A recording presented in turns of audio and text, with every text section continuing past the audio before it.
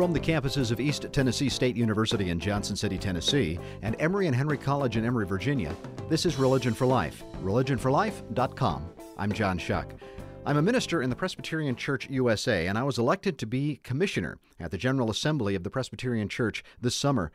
Resolutions are sent to the General Assembly for action, and these resolutions often request the denomination to take a stand and to advocate for various issues. And perhaps the most controversial resolutions before the General Assembly this year will be those asking the Presbyterian Church to take action regarding the situation in Israel-Palestine, including divesting from companies that profit from Israel's occupation of the West Bank. For the next 4 weeks, Religion for Life will focus on Israel-Palestine. My guests include Rachel Fish of the Schusterman Center of Brandeis University, Rabbi Brant Rosen of Jewish Voices for Peace, and Jonathan Kutab of the Bethlehem Bible College. You'll hear very different perspectives regarding Zionism and the situation in Israel-Palestine.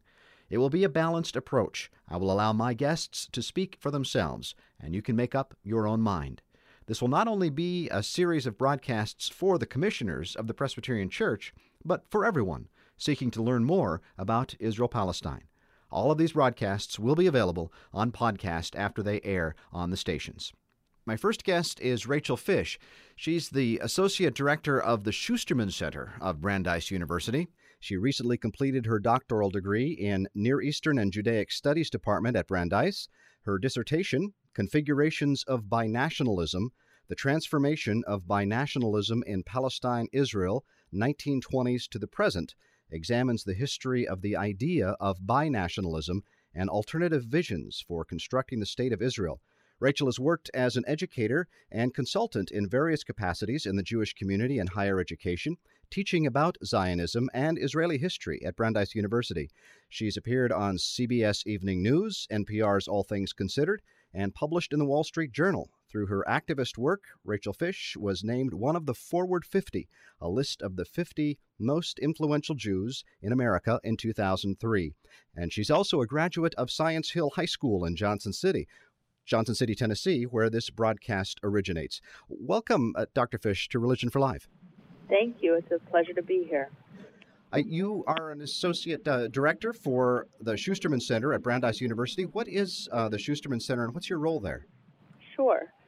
So the Schusterman Center for Israel Studies was founded in 2007 at Brandeis University, and we are dedicated to promoting exemplary teaching and scholarship in the field of Israel studies, which is an interdisciplinary field. So this includes Israeli history, politics, culture, and society, as well as other disciplines.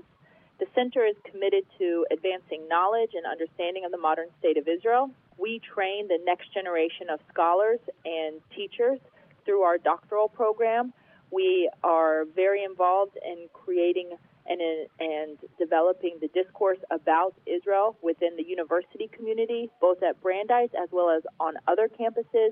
We have publications, we support research, we have conferences on a regular basis, and we have programs to train faculty as well who are interested in integrating Israel into their own teaching on different campuses. So we have a summer program for that, and we're also beginning an Israel Education Initiative that works with individuals beyond the academy, such as educators, professionals in Jewish communal life, who are interested in thinking about how to talk about Israel, facilitate conversations about Israel, and transmit knowledge about Israel to their particular community of learners. So that encompasses the work of the Schusterman Center at Brandeis University. And you just completed or recently completed your dissertation. Congratulations. Thank you. And it's called Configurations of Binationalism. Can you give us a little summary of that and maybe define binationalism for us? Sure. So I'll start by defining binationalism. Binationalism is understood in this context with a specific reference to the Israeli-Palestinian situation as one state for two peoples, the Jewish population and the Arab population residing within this particular contested territorial landscape.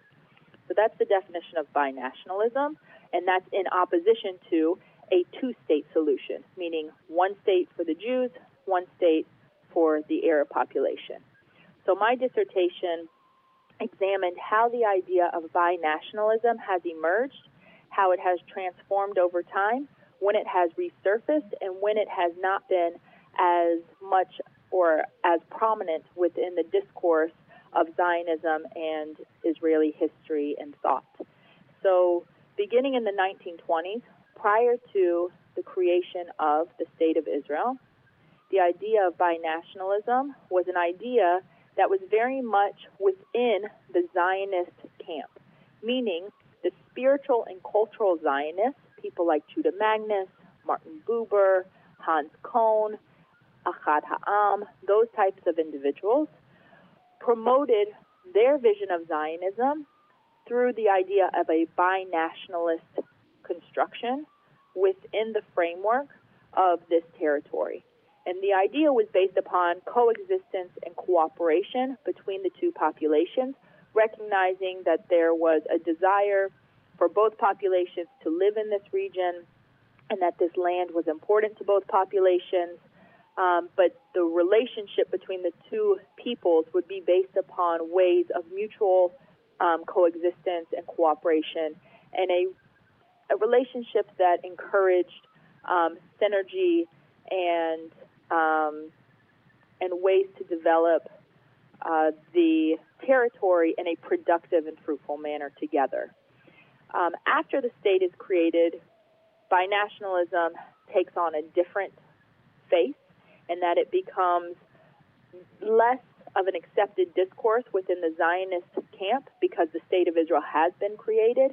Political Zionism, meaning the idea of Zionism to form a sovereign political entity, had won the day, not a binationalist vision. So people like Theodor Herzl, Jabotinsky, Ben Gurion, the father of the modern State of Israel, these were the individuals who helped formulate the national sovereignty of Israel, what we now have as Israel. And binationalism was not part of that discourse because binationalism was very much a utopian, idealistic notion. So those who then were interested in a binationalist idea were on the peripheral margins of society. There were still Jews who were advocating a binationalist idea, but it took on a different form than it had before the state was created.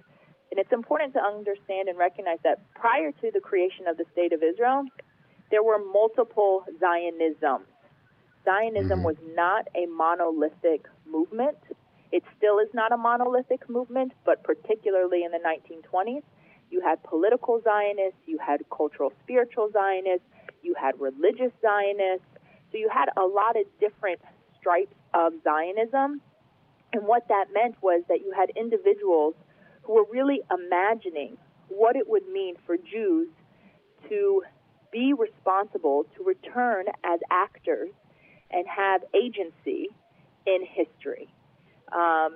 So this is, and when binationalism was part of this conversation, in the early stages of the Zionist movement, it was not seen as an anti-Zionist position because there were so many stripes of Zionism and so many different types of visions for how the state should be constructed and what the state could look like, that this idea was just one of many.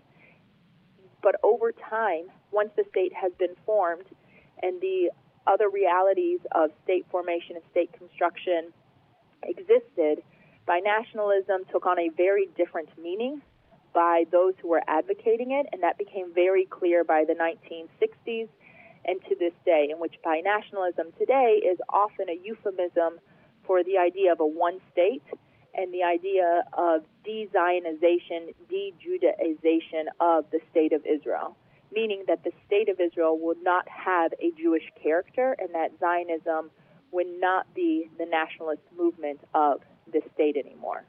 So this is what I was looking at, and I did this through a historical lens as I am trained as a historian.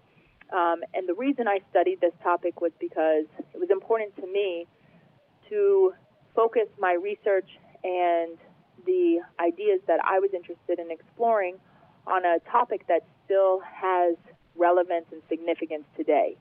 And what we see is that the topic of binationalism has not disappeared, even though it does remain quite on the margins and is advocated by a particular type of person, both within Jewish communities, within the Israeli community, and within the Arab Palestinian community. But the fact that it's still discussed in part of the discourse in some capacity seemed to me to be a worthy investment of energy and time. So that's why this is what I studied. Well, thank you for that. That was very interesting. And you mentioned about the various kinds of Zionism, and that was my next question. What is Zionism and its relationship to Judaism, perhaps historically or today? Again, I would step back a little bit and first look at Judaism and understand that Judaism is not a purely confessional identity, meaning it's not just a religious identity. Judaism has always encompassed more than just religion. And when I say religion, I mean it in its very broadest sense. So in terms of Judaism, that means, the spiritual component that one has, whether it's an individual level, whether it's a communal interaction, one's relationship to God. But it also means, in terms of Judaism, how one relates to halakha, which means the observance of Jewish law. So Judaism, as a religion, has many components because there are many Jews who are do not follow strict observance to Jewish law, halakha, and they practice their Judaism in a more spiritual and cultural way. There are many Jews who practice Judaism and are part of a Jewish community but don't even believe in God. So when we talk about religion in general, when it comes to Judaism, similar to other religions, it's not a simple black and white answer. And then when you step back from just looking at religion and examine Judaism in a more encompassing way, we find that it has a cultural component, it has the religious component, it has a social component, and it has a national component. And it always has had those components.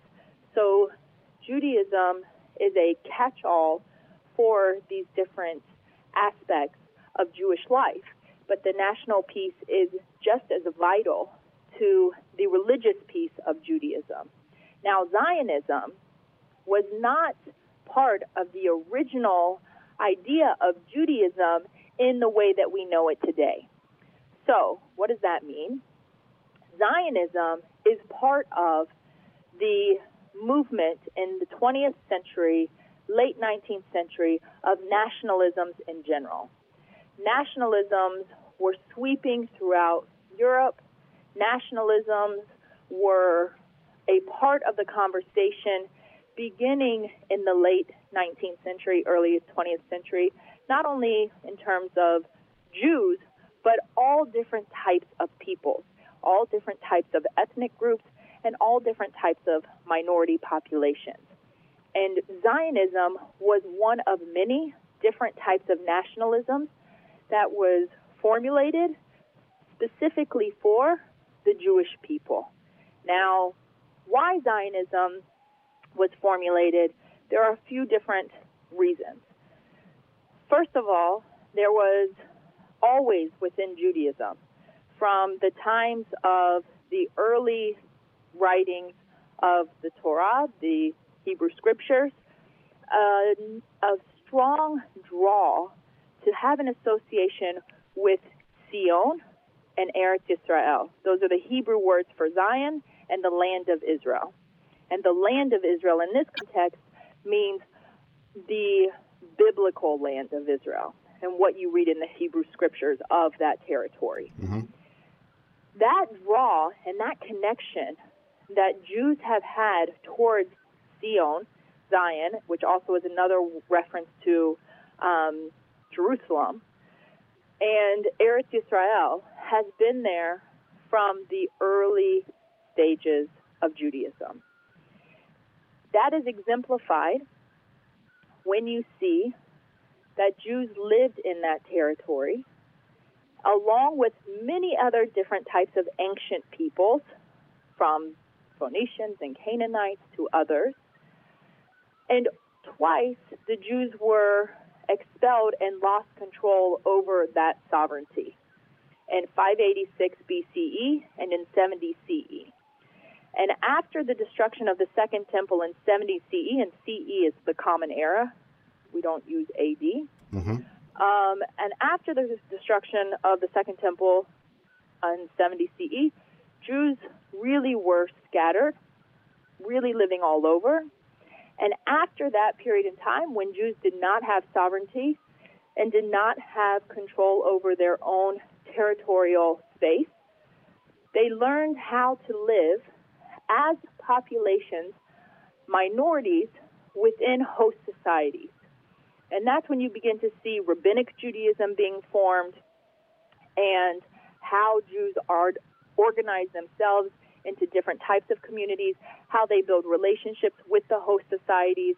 And this is the diaspora political aspect of the Jewish community from 70 CE until the period of 1948, when Israel is established as the Jewish state. So first, that connection and that draw and attraction to the land of Israel comes from a religious place, a religious moment in time and religious space.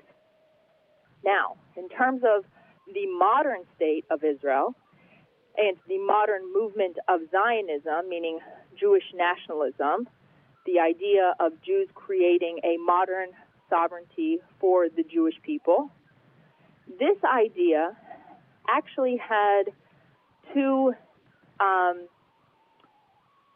it had an impetus both in terms of a pull and a push.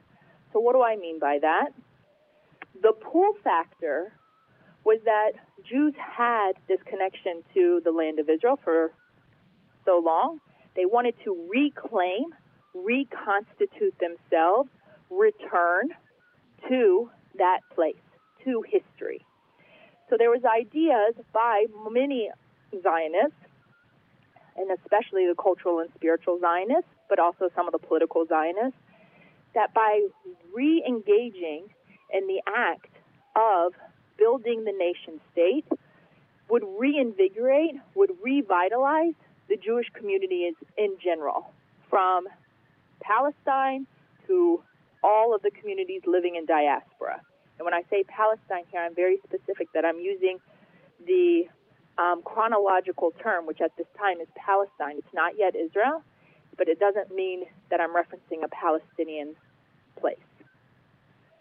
This is during the mandatory period of the British Mandate period. The push factor was the fact that Jews living in host societies had faced and were continuing to face serious issues of persecution and discrimination.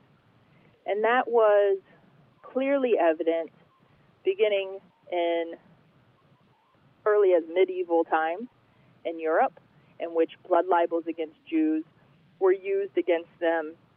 You see this for sure in the 19th, 18th centuries in terms of pogroms. You see this in Tsarist Russia. And there's a Jewish history of persecution, anti-Semitism, and of course this is ultimately the pinnacle of it becomes what happens during the Holocaust. But the idea being, even before the events of the Holocaust and the atrocities that took place, that Jews living in host societies would never be able to have complete autonomy and the ability to be full citizens of the state. Now, Theodor Herzl, who's often considered the father of political Zionism, was very much an assimilated Jew. He did not have any Jewish traditional religious upbringing. He was not connected to Judaism in a religious or spiritual manner. And what he found was that Zionism, he believed, could be a solution to the Jewish problem. And for him, the Jewish problem was that no matter what the Jews did, they would never fully be able to integrate into the host societies in which they lived. And therefore, he felt that if Jews were able to have a nation state of their own and to have control over their own national interests, then they could normalize. And that was an important word for Theodor Herzl. He wanted Jews and a Jewish sovereignty to be a normalized aspect within the community of nations. And he saw this in a similar fashion as he saw other national movements taking place. But this was the reason he believed Zionism was needed and necessary. And it was actually the turning point for Herzl for this idea was when he was serving as a journalist and writing about the Dreyfus Affair, which was an incident in which a Jewish French soldier was accused of treason. And this man, Dreyfus, was a high-ranking official in the French army. And Herzl couldn't believe that the people in the streets were basically forming a mob, yelling about Dreyfus being a traitor, down with the Jews.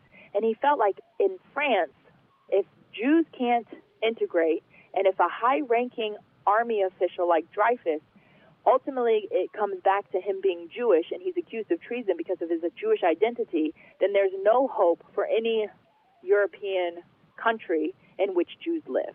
And therefore, he felt that it was imperative that the Jews have their own nation state that they controlled and that they were able to develop and to create so that they were no longer dependent upon other individuals. If you're just joining us on Religion for Life, my guest is Rachel Fish. She's the Associate Director of the Schusterman Center at Brandeis University, talking about Judaism and Zionism, and gave a history just now of Zionism. And the question is, of course, is that we have two people living in the land of Israel, Palestine. What do you see amidst all of this history as a possible way forward for a just peace for both Palestinians and Jews? Look, it's a very complicated situation, and as you know, it's a difficult question and a question that has befuddled many. So I don't know if I'm necessarily capable of providing a sufficient answer. As we saw, John Kerry recently attempted to do so and wasn't able to. What I would say is that it's very clear you have an Israeli Jewish population and also an Israeli Arab population who are citizens of the modern state of Israel. The state of Israel is not going away. So the Palestinian population also is not going away, and it's very clear there are national aspirations for the Palestinian population. In order to create a just society for both peoples, it will have to be based upon creating two states for two peoples, which was clearly outlined as early as 1936 in the Peel Commission report written by the British authorities during the mandatory period of Palestine. It was reiterated again in the 1947 United Nations General Assembly declaration with UN 181, in which it was clearly stated there should be a Jewish state and an Arab state. These two populations deserve their own political sovereignties. And only when they have those entities will there be any progress towards future peaceful relations. I will add one other thing, though. In terms of the prospects for those peaceful relations, it is imperative that the Palestinian people have leadership that's capable of making difficult decisions and that is willing to make compromise. Because without compromise, that will not happen for them. The Palestinians have not had the David Ben-Gurions. They have not had a mother or father who's willing to be the founder of the modern state of Palestine. And the people who suffer because of that are the Palestinian people. Do you see any signs of hope or constructive efforts between Israelis and Palestinians going on today? There are many signs of hope in terms of positive relations between Palestinians and Israelis. First of all, on a very basic level, if you just look at the Palestinian Arab citizens of Israel and how they have thrived within Israeli society. And it's not to say that there's complete equality by any means. There are always challenges when there is a minority population living in amongst others. We see that in America. We see that throughout Europe. Mm-hmm. However, that being said, the ways in which the Palestinian Arab citizens have integrated into Israeli society, the opportunities that they've had in terms of the educational infrastructure that they are able to take advantage of and be part of within the Israeli system is unparalleled to anything within the Palestinian territories at this point in time. So I think that the Palestinians living in the West Bank and living in Gaza can actually learn a lot from their brethren who have been integrated and are part of Israeli society. There are also a lot of conversations that take place. There's dialogue on a regular basis. There's a lot of economic cooperation at a very high level between Israeli business leaders and Palestinian business leaders. The issue really is about politics, because that's where there's a failure, not so much actually in the one-to-one relationships that exist on the ground. So your thesis was about configurations of binationalism. Is something like that still possible for Israel-Palestine, or is that something that's long past? It's long past. First of all, it was never a feasible reality, and it was very much a utopian ideal. I would also add that there are very few contested areas and territories in which a binational framework exists that actually succeeds. And we see that throughout Europe that even places like Czechoslovakia, ultimately, you had to separate the populations. When you have two populations vying for the same territory, a binational framework will not succeed and will only lead to bigger issues, both in terms of identity of the state, demographics, the democratic nature of the state.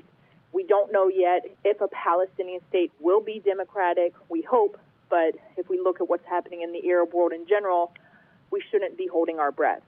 So there are way too many issues to even consider forming a binational framework, and those who proffer such an idea today have two agenda items that they're pushing. Either they are completely disillusioned and they don't understand that this is a fantasy, or they are doing something much more dangerous in which they are actually trying to create a place in which they are delegitimizing the current state of Israel and want to deconstruct it as a Jewish state so that it no longer exists.